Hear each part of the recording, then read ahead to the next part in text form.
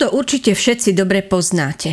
Veľa povinností v robote, rozostávaný dom, 2 deti v puberte a jedno, ktoré sa akurát zmieta v nekončiacom období vzdoru. Obaja sa doma snažíte všetko ustáť, zvládnuť ten blázinec. Večer padáte do postele vyčerpaní, niekedy si už nedáte ani len pusu na dobrú noc. Hlavou vám preblisnú myšlienky na spoločný sex, ale únava ich rýchlo zaženie von oknom. Tak trochu máte pocit, že ten, kto vedľa vás zaspáva, je už len akýmsi spolubývajúcim či spolubojovníkom na bojovom poli, na ktorom ste sa ocitli. Ste spolu, ale ako si už neviete vlastne s kým. Áno, viete, že by ste mali tráviť nejaký čas aj sami, viete, že by bolo fajn porozprávať sa nielen o tom, čo je potrebné vybaviť, ale aj o tom, ako sa kto má, ako to zvláda, ale nie je čas. Táto veta sa stala akousi zástierkou voči obave z toho, kým ten druhý je, kým sa stal. Aby nám spolu dobre bolo. Podcasty o vzťahoch a o všetkom, čo k nim patrí. Krajinou vzťahov vás bude sprevádzať Denisa Zlevská. Vítajte pri počúvaní ďalšej epizódy podcastu z krajiny vzťahov. Tentoraz na tému, ako sa jeden druhému nestratiť, alebo o dôležitosti nekončiaceho poznávania sa navzájom. Práve ono poznávanie je ďalšou zo zručností, ktorá je ťažisková pre spokojný dlhodobý vzťah. Prajem vám obohacujúce počúvanie. Príbeh, ktorý som opísala v úvode, vôbec nie je zriedkavým javom medzi nami. Niekedy má dramatickejší, inokedy záľudnejší scenár, no výsledok býva rovnaký. Stratili sme sa jeden druhému. Pod rúškom dobrých úmyslov voči deťom, rodine, domácnosti, majetku, práci, kariére sme sa jeden od druhého vzdialili. Zmysel nášho snaženia, ktorý bol na jeho začiatku, naše spoločné šťastie, sa vytratil. Zomleli nás každodenné povinnosti. Podľahli sme akejsi nepozornosti voči detailom života svojho partnera. Rozmazali sa jasné kontúry poznania toho, čo má kto rád, čo ho teší, po čom sníva, čo potrebuje, čo ho naopak zarmucuje, kde ho tlačí topánka, čoho sa bojí. Ohrozuje nás nebezpečenstvo anonymity. John Gottman, psychoterapeut a výskumník v oblasti manželského života, hovorí o tom, že milujúce páry majú o svete toho druhého veľmi podrobnú predstavu. Je to dokonca jedno z kritérií, ktorým sa odlišujú fungujúce partnerstvá od tých nefunkčných. Nazýva to akýmisi mapami lásky. Ak totiž partnera nepoznáme, ako ho môžeme milovať? Koho vlastne milujeme? Našu predstavu spred oltára, karikatúru minulosti či matné obrysy od druhej osobe, ktoré sú deformované časom, kedy sme sa o seba skutočne nezaujímali? Často sa v mojej manželskej poradni stretávam s vyjadreniami typu ja ho už poznám, alebo ona bola vždy takáto. Keď však v našej spoločnej debate ideme hlbšie a do konkrétností, ako keby sa tieto sebavedomé vyjadrenia rozbíjali ako vlny o skaly. Zrazu sa objavujú vety ako tak to som ani netušila, že to máš takto. Som zaskočený, že toto prežívaš. V našich vzťahoch akoby postupne ustrnieme v poznávaní toho druhého. Niekedy vplyvom povinností, narodením detí, inokedy zo strachu pred zmenou či výzvou niekam sa posunúť, čo si často vyžaduje energiu a odhodlanie na vzťahu kontinuálne pracovať.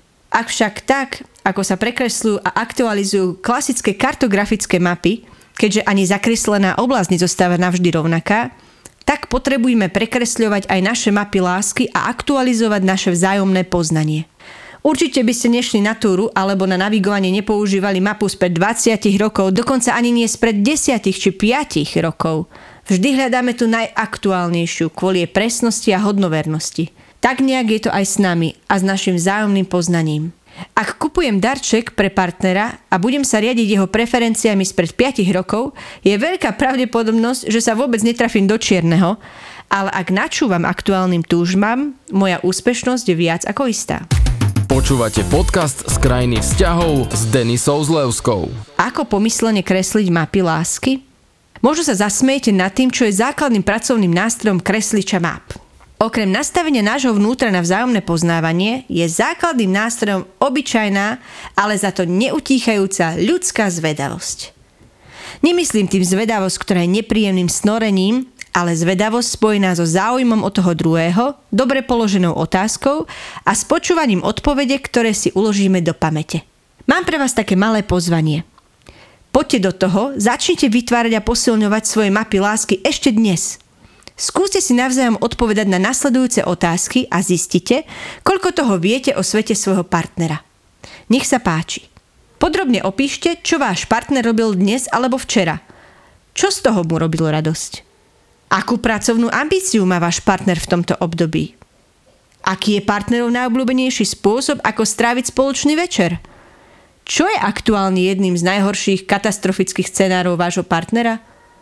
Aký je najtajnejší nezrealizovaný životný sen vášho partnera? No nakoľko z nich ste vedeli odpovedať? Všetky? Wow, výborne! Ak sú však také, na ktoré odpoveď neviete, žiaden problém. Nevešajte hlavu, to sa stáva. Skúste sa ich opýtať vašej polovičky a vytvoriť tak príležitosť na pekný rozhovor, či naštartovať tak znovu poznávanie.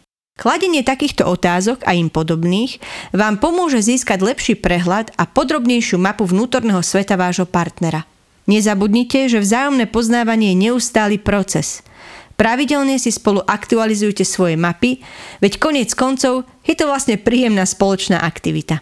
Pamätajte, že čím viac o sebe budete vedieť, tým viac budete cítiť silné spojenie medzi vami a váš vzťah bude tým hlbší a prínosnejší. Zo vzájomného poznania totiž pramení nielen láska, ale aj odvaha a sila prekonávať manželské či rodinné búrky. To dodáva Gottman. Páry, ktoré sa poznajú, sú totiž ďaleko lepšie pripravené čeliť náročným situáciám a konfliktom než tie, ktoré o sebe vedia len pramálo.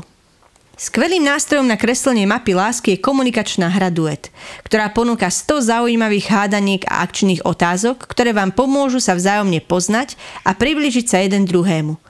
Nájdete ju na našom webe vzťahovo.sk vo virtuálnom obchodíku. Zahrajte sa a spoznajte sa.